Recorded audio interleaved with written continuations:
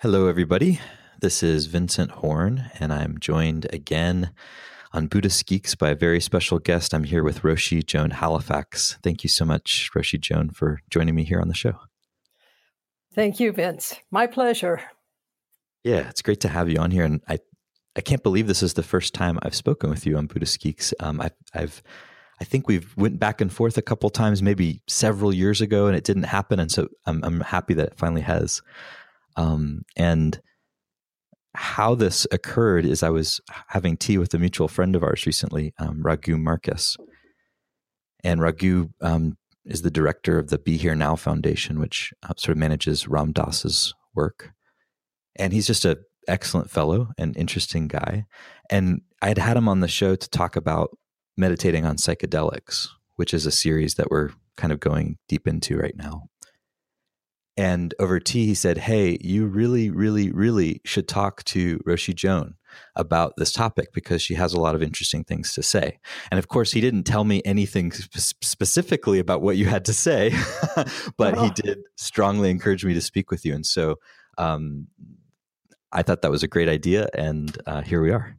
Here we are indeed. So I even am amused by your question. With regards to psychedelics.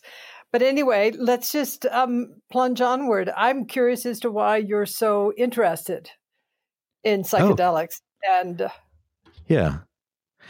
Well, I mean, the short version of the story is I was a straight edge meditator for many years, meaning I was very, very, very committed to meditation practice and to kind of practicing in the way that the tradition described. And once I started teaching and working with people, many years later, I kept finding that many of them got introduced to, I guess, the mysterious nature of their own consciousness through some sort of psychedelic use. And I knew from the history of Buddhism in America that, your generation kind of en masse had that experience as well. But I was a little surprised to see that was continuing to be the case.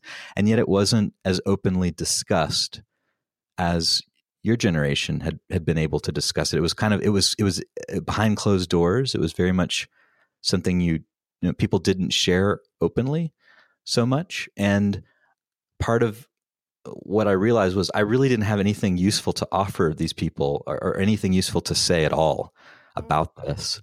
And so I felt compelled actually to try psychedelics so I could understand what these students were experiencing and how they'd gotten into practice better. I didn't before that have really any interest in exploring it. And so that's how I got into it. And then once I did, it was so obvious to me from the years of practice and retreat practice, et cetera, that there was so much overlap between the psychedelic experience and the meditative experience. I mean, at least in my experience, I saw a lot of overlap and I saw a lot of differences as well. And so that was kind of the beginning of that inquiry for me personally. And then several years later, after talking to Roland Griffiths on the show and hearing about the work that he was doing at Johns Hopkins, especially with advanced meditators, just felt like an important topic to explore publicly. And so that's why I started the series. Oh, interesting. I'd love to hear from you what you feel the overlaps are. Sure. So, I mean, the first thing I noticed when doing psilocybin a number of times, and I should frame this by saying the way that I and my friends did this, all of whom were also practitioners, we sort of did it in a similar way that we'd go do a day-long retreat. We started by setting our intentions and sharing that with each other, sitting for half an hour or so, then ingesting the substance, then sitting more, and then opening it up and just kind of being with each other and seeing what happened. And in that experience, I felt like the same kinds of patterns of phenomenological experience seemed to unfold. You know, there was the first, like the excitation and the excitement started to build. And then there was physical discomfort and unpleasantness and nausea. And then it kind of opened up and it was brilliant and beautiful and everything was, you know, vivid and amazing and like a big spiritual experience. And then it kind of, everything turned toward death and dissolution and dissolving and fear. And then as that opened up, it became broad and spacious and equanimous and profound in a very different way. And I just found that whole kind of the journey itself was the same exact journey that I'd been going through again and again and again in my practice and on retreats in particular. It's very obvious there. And so that was really interesting. It felt like the same exact journey of, you know, ego birth and death and letting go. Mm-hmm. You know, that had been happening. And it felt very familiar and it felt very, comforting isn't the right word, but you know what I mean? It's sort of like, oh yeah, this is the nature of consciousness. And it's not dependent on whether I'm doing a drug or whether I'm meditating or whatever. Like this is how consciousness is. So that's what I found similar. And then, but the differences were, you know, mostly to do with, you know, the way that sensory experience presented itself, especially in the visual field. And of course, I don't usually get nauseous meditating. There's the same amount of nausea. Some people do. Some people do. Right. The other thing that was interesting, and I hadn't experienced this meditating, is when I, you know, went out on say a walk, and I was out in the foothills of Boulder at the time. I had this just general sense of being really connected to my ancestors and my, like both my personal ancestors and also like my human ancestors. And just a feeling of like, well, we've all been like walking on this earth together and sitting on this earth together and just trying to figure out what in the world is going on here, to get for so long. I mean, I guess it's relatively speaking, not that long, but you know what I mean? And that was different. That was a unique experience. And then also later on, a few trips later, I did a series of 4 journeys over about a month.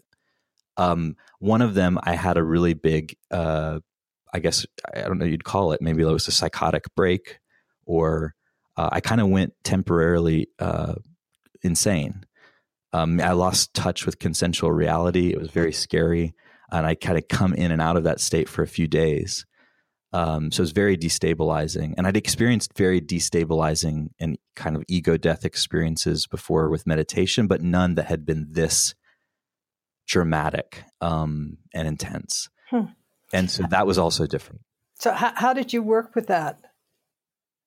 I basically just curled up into a ball and cried. It was supported by my friends. And fortunately was able to somehow get reconfigured. And do you think that experience was beneficial? Yes. Not for several months after, but at a certain point I started to see it as really being quite profound, and revealing a lot of my own delusions to me. Yeah, I'm curious is what was the bridge, or what were the ways that you were able to actually integrate that experience and find it meaningful?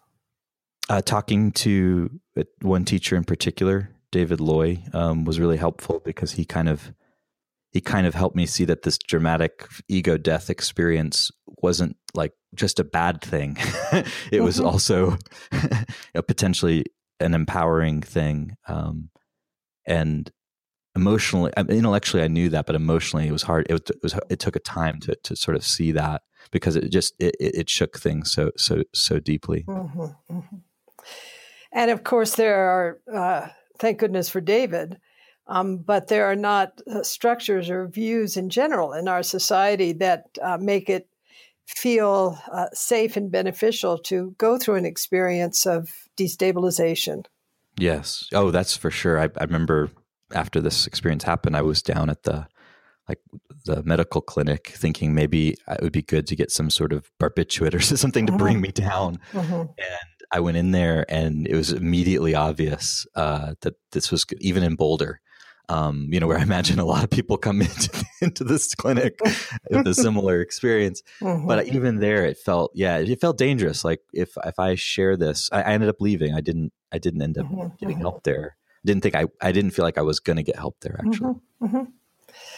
Yeah. And just think about those people who weren't necessarily primed by entheogens or psychedelics, but who go through that experience of destabilization and fragmentation, basically.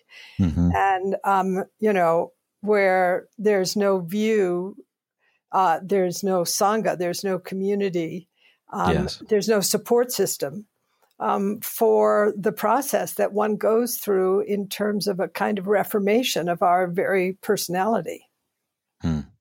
Yeah, that's scary. Really scary. Mm-hmm. Really scary. Well, it happened to me too, Vince. So,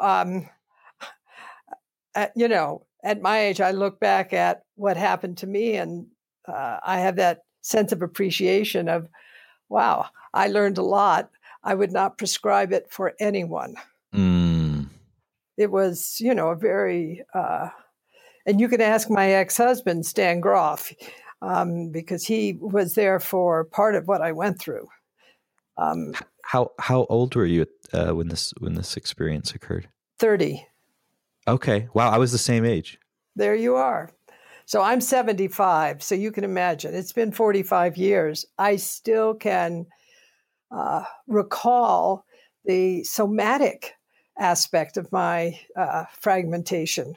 Very, very uncomfortable. And also knowing that I had to, navigate in the social world, at least appear to be sane and to be responsible and responsive, and feeling fragmented. So I think probably I wouldn't say I'm ambivalent with regards to hallucinogens. I would say I'm discerning. That's great. And discerning in terms of recognizing that these kind of experiences not only happen, but happen pretty frequently. Would you say that? I would say they happen more frequently than most of the advocates want to affirm. But it's not to say that the experience, as you know from having gone through it, I know from having gone through it, it was a psychomental crisis similar to what a shaman goes through, similar to what visionaries experience, a profound breakthrough, but there's no context to give it meaning, and there's no support when you're in this fragmented state, for the most part. So, I in a conversation you and I had last month, I have a lot of respect for entheogens. I have more respect for my mind. And also my responsibility for being in the world in a clear and coherent way. And so, my own appreciation of the very slow dissolution process with the support of a teacher and a community that happens in the experience of meditation without the sort of shock of, what I know to be often the case in the breakthrough experience, where integration is not always so easy. Right. So I'm very respectful. Yeah. I mean, that makes good sense to me. It's not a popular view among advocates, however. Among advocates, yeah. So part of what I've noticed is there's at least two different types of advocates in the Buddhist scene, I'd say, and or that overlap with the Buddhist scene. And one of them are I call them the psychedelic evangelists. Mm-hmm. They're sort of like, it's always good for everyone all of the time. Let's put it in the water supply kind of mentality. And then the others are a little more the psychedelic Buddhists. They're advocating for it in a general way, but also kind of recognize the downsides and the potential dangers, and aren't sort of so absolutistic about the conversation. have you noticed a similar distinction? Yeah, there's always a spectrum in these kinds of things. I also think it points to another more interesting problem. If we look at meditation as a path of realization, that with the commodification of meditation and mindfulness practice, and the absence of qualified teachers, and the absence actually of context where deep practice can happen, the kind of transformation that one could anticipate happening in the experience of meditation is less accessible. Yes, in that sort of mindfulness context. Well, let me just say it again, because I think you went and had a sip of water and tuned out. Let me take a sip of water now, then you can say it again. It's more that the kind of commitment it takes to have a deep, grounded, determined practice. It's not just mindfulness. It's just the general culture of meditation in the West.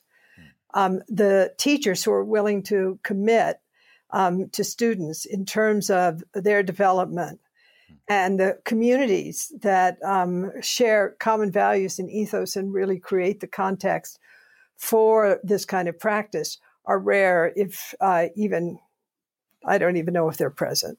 Really? That's wow. Right. That's a profound statement. Would you include your own community in that? Yeah, I mean, we're in the medium of Western culture. So, our young residents come here. They have a kind of interest, but for the most part, the kind of dedication and determination that, say, some of the older practitioners engaged in or were subject to, in terms of their own virya, is not so much in the culture today. It's kind of like, sort of parachuting in to meditation or to a retreat center or even a longer retreat experience. Some of our people have done, long-term retreat.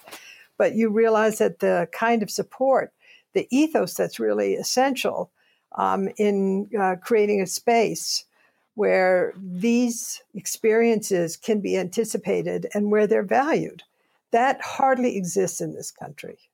I would say it hardly exists anywhere, not just in this country, but anywhere.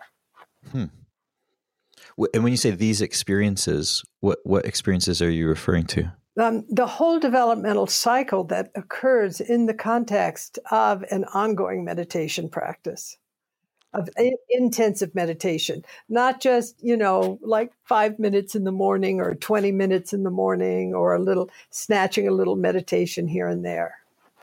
Okay. And you talked about Kensho in our last conversation briefly. You just mentioned that. Is that part of this story, the developmental process? Is that how you see it, where it's leading to, or at least maybe initially? Well, there's the sudden school and there's the gradual school. Yes. So, in the sudden school, Kensho is profoundly valued. And I think it's a Dharma door. It can be a taste that turns you around, just like dropping 600 mics of acid can. Suddenly, your view changes. Your way of perceiving this moment is transformed.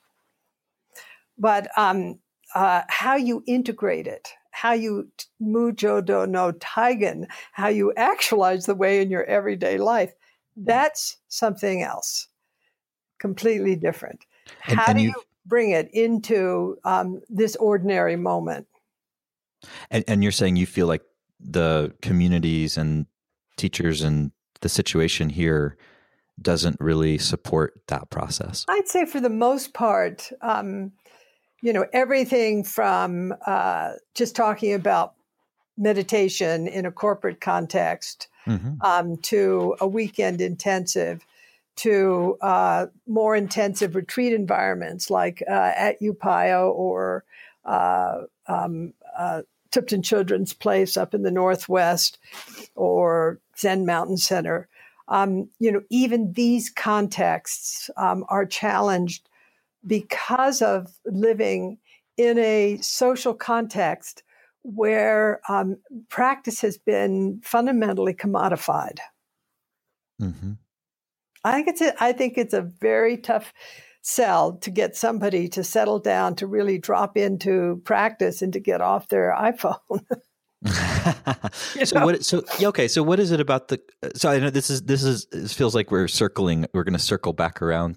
So I'll just go with the circle here. What does it feel like to you? What is it about the commodification and the broader context that prevents people from, I'll just say, going deep?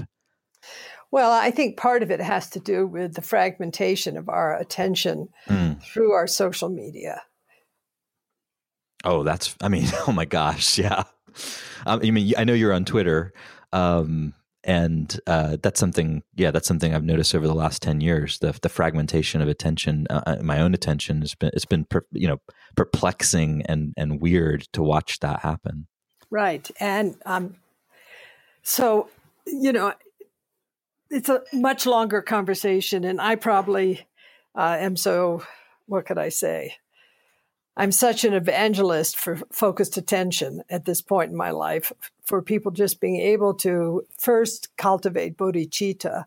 Why are you taking psychedelics? Or why are you meditating? Or why are you in the corporate world? Or why are you sitting with dying people? To really, examine what their lives are about in terms of the development of moral character. Mm-hmm. And to understand, to come to some deep realization that we're in this web of interconnectedness, and that we're here to awaken in order to serve, in order to end suffering. So, that's part of the issue. And then the next is to just be able to train our attention to have it rest on one thing for a sufficiently long period of time that we can perceive reality in a more accurate way. Mm-hmm, mm-hmm. Okay, so that's kind of different objectives than our use of psychedelics. Now, I think in various indigenous cultures, there were similar motivations, but a little different. In what ways do you think they were different? I think that our own culture is much more individual oriented. Sure. And in indigenous cultures, in these small scale communities that live close to the earth, the relationship between the community, the human realm, the spiritual realm, earth beings, this kind of interconnectedness, realm of interconnectedness, which reveals itself in the process of meditation, also often in the context of the use of entheogens.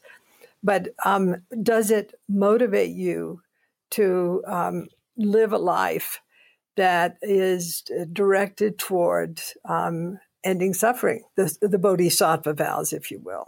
Mm-hmm. That becomes, for me, the relevant question. Mm-hmm. So, but if your attention is fragmented, you don't necessarily perceive things so accurately. Right. That sort of the telescope of the mind has to be polished well. It does, to observe things useful. Okay, this is really interesting because the Dharma scene that I came up in was, well, two scenes. One was the insight meditation scene. Jack Kornfield and Trudy Goodman, Joseph Goldstein, many of your colleagues, friends. And then the other scene was with a couple of Gen X teachers who also trained in the similar monasteries, Mahasi Sayadaw centers in Burma and Malaysia. And they were almost like conservative in the sense that they really taught the states and stages leading to stream entry and beyond. They were really stage-based, hyper effort focused, go on retreat, go for, as long as it takes to get stream entry, and then continue to deepen your insight. But what they didn't really focus on, and so on the one hand, I guess why I'm saying this is because I know many, many people now through that scene and through the insight tradition, which is a little harder to find the people in the insight tradition because they don't speak about it as openly as they do in this other this other community, the pragmatic Dharma community. But I've known a lot of people that have experienced these deep and profound meditative insights, including those that use social media. But I think what you're describing of the turn toward, really embodying and integrating that understanding in a way that makes one's life significantly different, how you live and serving, and that seems to be a much harder thing to do.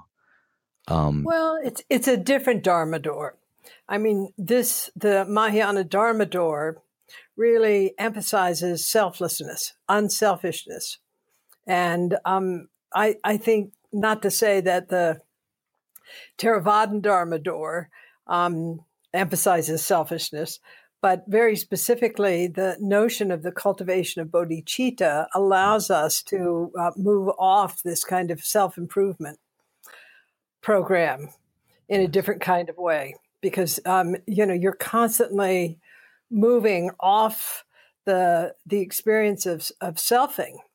And I think this is one of the issues that is really fascinating, because selfing is something that fundamentally undermines our integrity. When we're selfish, when we're self-centered, when we're self-pitying, when we're self-referencing, it's when we're always focusing on our own advantage, fundamentally at the expense of others. And so it's one of the aspects of the Mahayana perspective that I've found, pretty edifying. So how do we loop this back to psychedelics? Well, you can help me. I'll leave that up to you. You're the interviewer. I'm the integrator. Okay. No, I said the interviewer. I mean, the interviewer. Okay. You could say we're the disintegrators, but yeah, it's. I mean, I feel like what you're describing is a conversation I've heard happening a lot lately, especially in response to the mindfulness movement, and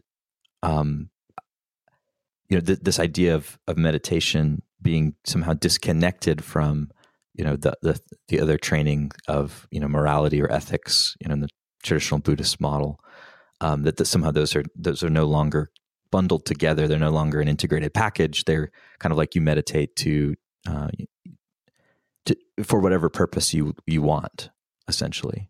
Well, I think that's true and also not true. I think Johnny, who is the kind of father or grandfather of the MBSR movement, felt that, and I think it's the case, that the ethical perspective is implicit within the medium of mindfulness, as he articulated mindfulness and developed practices that he felt were consumable by the lay public. It's just that the lay public, and I think this includes all of us, whether we're Zen priests or even tried and true monastics, we are so conditioned by our society that it's difficult to actually get beneath what we're in the grip of. And, again, around social media and attention, the more our attention is fragmented, the more difficult it's going to be to have any kind of wisdom. But anyway, you can ask me anything about psychedelics. I probably have no good answers, but... Well, you mentioned your ex-husband, Stanislav Grof, and I understand that you both were at a certain point working with dying cancer patients, and that somehow there was a psychedelic component to this.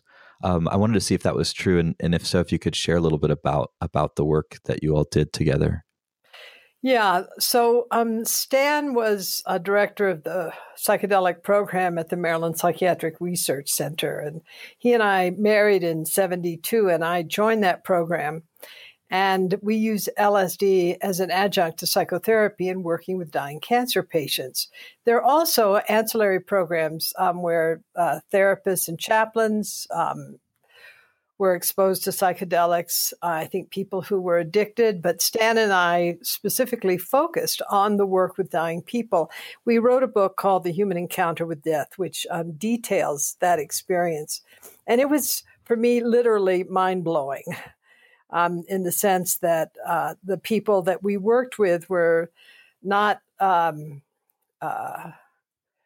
were everything from the MD, I remember, who was dying of pancreatic cancer, the therapist who had ovarian cancer, the bricklayer, the old woman. I mean, there's a range of individuals in that project. And that project is, as I said, described in detail in the book we did, The Human Encounter with Death.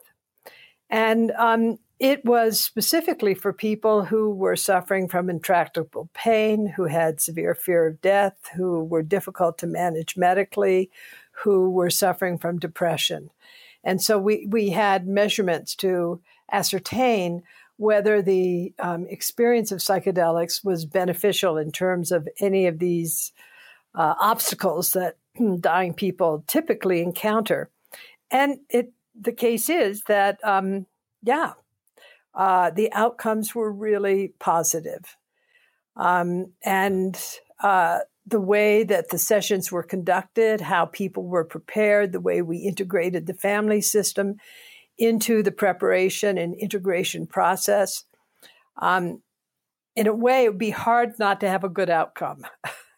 Interesting. Okay. So this goes back to what we were talking about before of like the container or the context or the background in which something's occurring, whether it's meditation or psychedelics or whatever.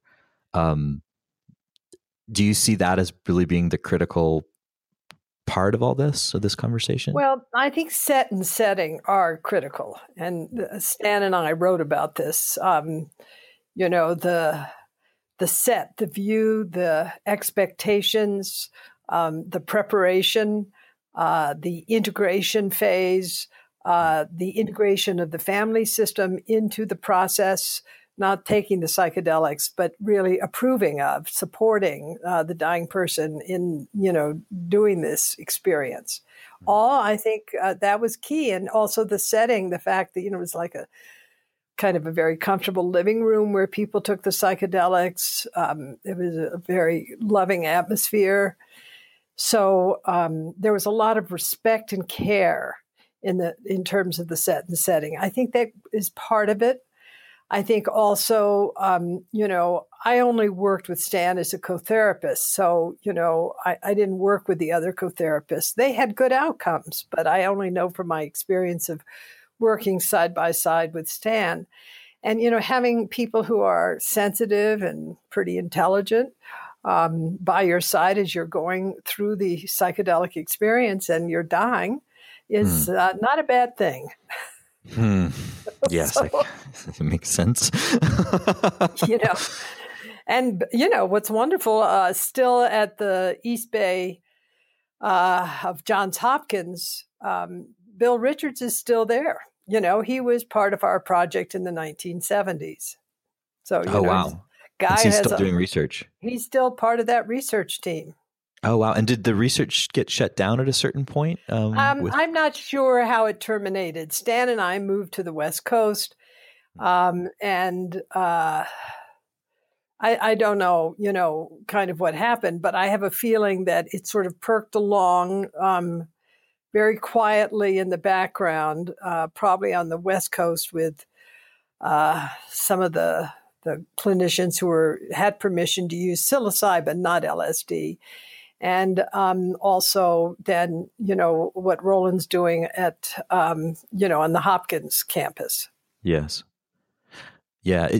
I spoke to someone who had much more knowledge than I did about the sort of the history of psychedelics in the U.S. And he sort of mentioned, this is Eric Davis, he mentioned that, there was a couple decades, like the 80s and 90s in particular, where, psychedelic research and just in general culturally kind of went underground. And then now there seemed to be a sort of resurgence or some sort of, coming back up to the surface again. Yeah, and also Vanya Palmers, who's a longtime Zen practitioner, Yes, I think he still supports this research in Switzerland. yes, and isn't he's doing some sort of combination of psilocybin and Zen Sesshin practice, as I understand. I actually don't know. I just, Vanya and I are old friends, but I haven't talked to him in the past few years. Okay, but it wouldn't surprise me. Yeah, he's someone we should I should have on the show at some point. Yeah, he's really fascinating. He's a great guy. Okay, so I think you find it worthwhile talking with him.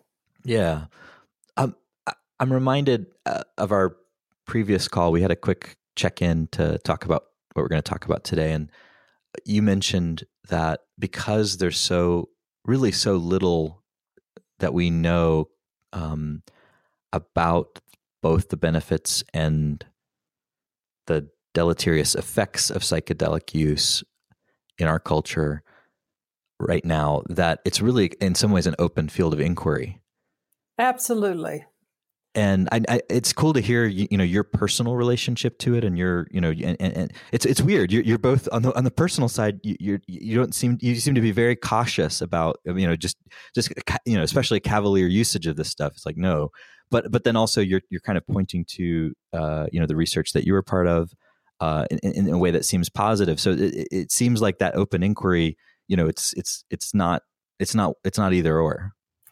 I don't think it's either or. I think there are many Dharma doors. I know, most of the well-known long-term practitioners my age definitely went through the psychedelic experience and benefited. And probably some of us paid, but we also benefited. Did you see that personally? Because I was listening to Camille Paglia the other day, and she said she saw some of the greatest minds of her generation destroyed by LSD. Well, probably a bunch of people have been destroyed by meditation or by Dharma or by Sangha. So, let's talk about the fact that please. The Buddhism, particularly institutionalized Buddhism, has caused a lot of harm. And I mean, okay, so there's some obvious ways. That's another conversation. Yeah, it is, but that's actually been a central theme in this series, because what I've found is that it's really easy to talk about the downsides of psychedelics. It's a little harder to talk about the downsides of, say, intensive retreat practice, or you're pointing to other things as well, in terms of the institutions and probably and the teachers. Yeah. Can you say more? Well, I think you can probably say as much as I can about this. Every stick has two ends, so to speak. But I mean, I think that power dynamics, sexual boundaries, exploitation, delusion, all of these things have afflicted not only Buddhist teachers in the West, and not all Buddhist teachers, but, people who have so-called moral authority, whether they're, Buddhists or in other spiritual traditions, and who become blunted to the moral responsibility that is necessary when one does have, quotes, moral authority. And, this is a really critical issue in our culture right now around Me Too, around sexual dynamics, and around power, and the blunting of sensitivity in these power dynamics between, for example, teachers and students. We see it so obviously in the political realm, but it also exists within the realm of our religious institutions. Okay, so this is going into a slightly different direction, but it's interesting, and I've been thinking about. Why don't we preserve this piece for another conversation? Because I think, Vince, you want to stay mostly on the psychedelic. I'm happy to have another conversation about this, because it's an issue. It's an important topic, but it's not. We're not talking about that today. We can talk about it later. Okay, fair enough. So your point, going back to your point, we can, yes, some people have, their experience has been really disrupted. Not just like the disruption I experienced, but like serious disruption from psychedelic use. And also people have experienced serious destabilization disruption through, Buddhist practice and in Buddhist communities. And I think that's a really important point, because it kind of, in terms of the inquiry, it's not like saying, okay, psychedelics are bad and we should avoid them. And Buddhist practice is good and everyone should do this. And I know, I don't hear anyone saying that like that, but it's almost, I hear that perspective emerging sometimes. It sounds something like that. And I'm kind of like with Trungpa on this, in terms of the contemplative path. Like, I never encourage people. I'm not an evangelist for meditation in any sense. Like, I don't think people should meditate unless they they've already crossed a threshold where they, even if they don't meditate, they're still stuck having seen something profound that they don't know how to integrate into their lives, and it's going to haunt them until they figure it out. For those people, I think meditation can be a great path to kind of working through that and working that out. But that's what often happens on psychedelics, is that people, you called it a Dharma door. People have those breakthrough experiences so much. In some ways, it seems like it's much easier to have a breakthrough by taking a large amount of substance than it is, say meditating. At least not meditating a lot. Would you say that's true? I don't think one breakthrough is going to be life-changing for most people. It's the integration of that breakthrough that I think is what's critical. The vision itself is okay. It's just wonderful for the most part. But, it's how do we integrate this? How do we make sense of this in our lives? Yeah. So it's the work in the aftermath, or I call it's the aftermath. It's the math you have to do in order to make sense of that experience in a way that isn't just self-serving or self-destroying. Mm.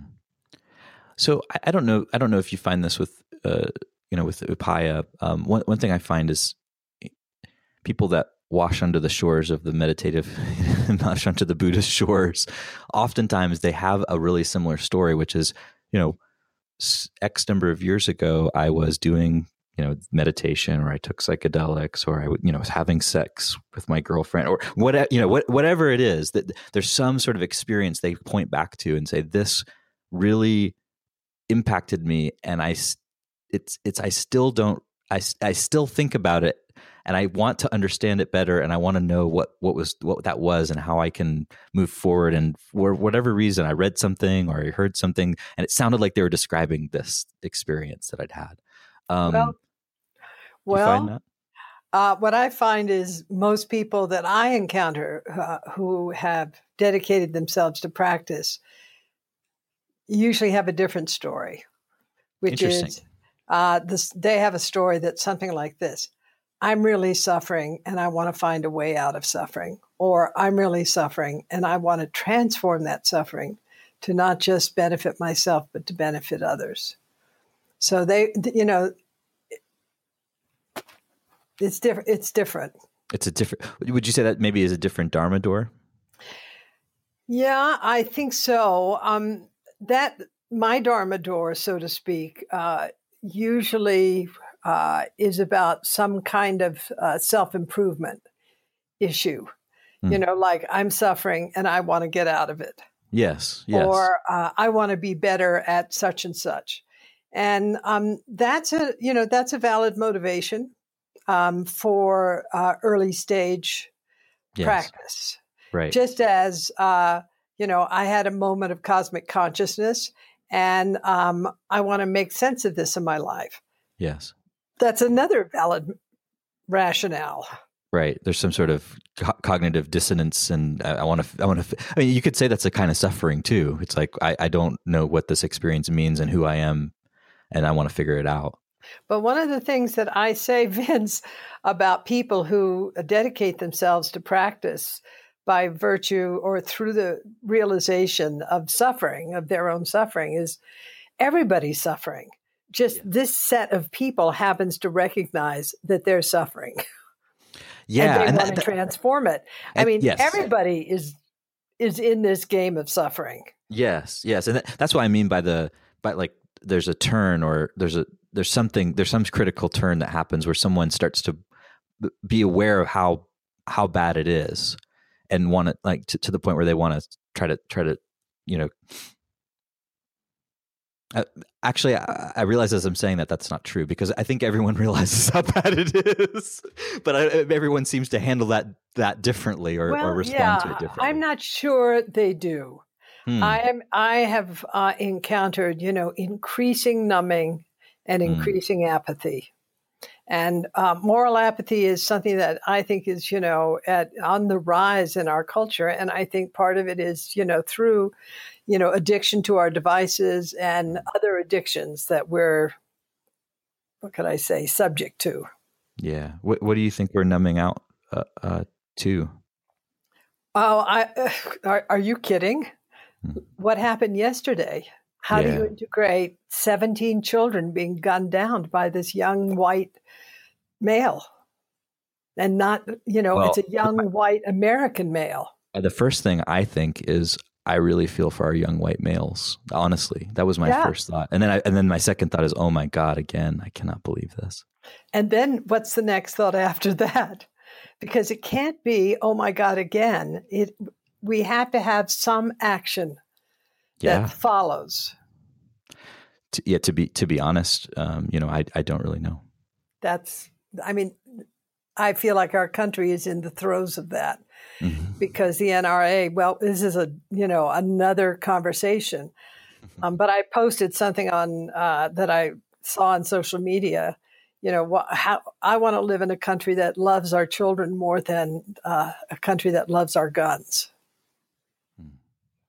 I mean, what kind of world? I say, it's one young white male after another who's gunning down these kids, gunning down people. It's really a staggering situation, but we are numbing out to it. Yeah. Sorry. No, I was actually going to agree with you, but I was also going to say one thing I've noticed too is that we're creating, and this is something Brene Brown talks about, we're creating a false sense of intimacy with each other.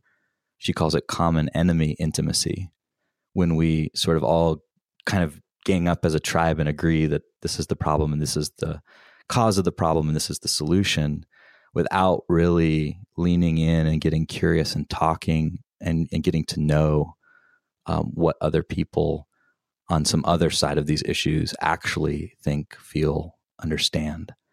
And that to me seems like one of the biggest problems, both socially and also even in this conversation about psychedelics also. As soon as I started doing this series, I got some pushback. I'm not going to mention any names, but if people are interested, they just have to look online. But, someone immediately basically called me a worthless piece of shit drug dealer publicly before even having this conversation.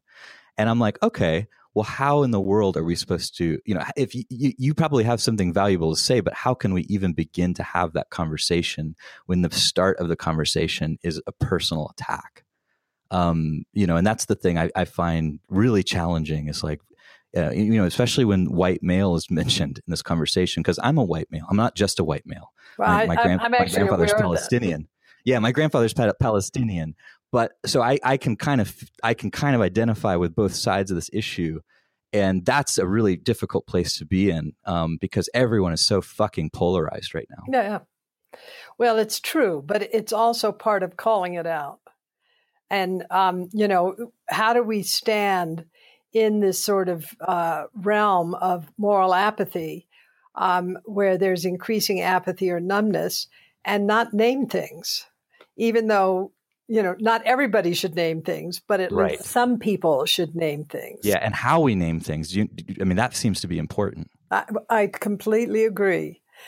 I mean, considering how the implication this kind of tragedy is happening at the hands of people of color, for example, when in truth, what's happened in these school shootings is not that at all. So it's like we're being fed multiple realities, and it's fun. Last night, John Dunn gave a really interesting talk here at UPI. It's up on Facebook about fake news, and what he said. It's kind of all fake news. It's all constructed. So how do we develop the quality of heart and mind that allows us to drop down and to perceive things, to see reality more clearly, and also the particularities of a certain aspect of reality, including, as you say, how are young men or, males being raised in our Western culture? What creates the sense of incredible disempowerment that these males are caught, the grip of disempowerment that they're caught in, where they have to take power into their hands in terms of an AK-47. Yeah, I mean, to me, that is that's such a critical question. And as soon as we ask the question, that's where then there's a huge divergence in perspective and in understanding of the causes of that. And that's where it seems like people get really polarized, but everyone that I know really cares about that question. And that to me is very interesting. And also, how does this play into what your and my friend David Lloyd talks about vis-a-vis structural violence? How have the corporations basically, let's say the NRA in this case, basically co-opted our political system? But anyway, you can see I'm polarized. Well, I have not found anyone who isn't. So, is the goal to not be polarized, or I don't know. I don't think so. Thich Nhat Hanh, when I was practicing with him, was very clear that we have to stand up at the risk of our own life in situations of injustice. And when children get gunned down, that is a situation of injustice. But there's another kind of injustice, and I think you were bringing it up, and that is, how do we create the conditions in our society, excuse me, in our society where people wouldn't even consider of any age doing something like this. Yeah, or if they did consider it, they would be able to. They'd be horrified. Yeah, there'd be some mechanisms in place or relationships in place that could, address those feelings or whatever despair that is coming out of. Yeah. Anyway, but, back to psychedelics. I feel like our conversation just doesn't want to go back there, but no, I'm fine to go back there. If taking entheogens decreases violence in the world, then I think that we should look seriously at the use of entheogens and the contextualization of the ingestion of the sacred plants, as a means for transforming our culture. If meditation has that potential, we should do the same. If education has that potential, we should do the same. So, my question always kind of comes back to the heart of how are we feeding the seeds of violence within our stored consciousness? And how do we create a system? How do we create a system where there is the realization of pratitya samuppada, of dependent co-arising? Yes. And, certainly entheogens contributed to my sense of that. Yes. Again, going back to Camille Paglia, she was also mentioning that in her perspective, the real revolution of the 1960s was about coming into contact with cosmic consciousness and the body and sensory activation and sensory experience. And I found that, of course, it made sense when she said that, but I hadn't really ever, considered it like that. Well, certainly the sexual revolution was part of it, and the emphasis on mind-body integration and the sort of back to the earth movement. Yes. So I think that she's absolutely right. And yet, in a certain way, I think that we're coming round to that point, once again. Yeah. To your point about integration, almost feels like,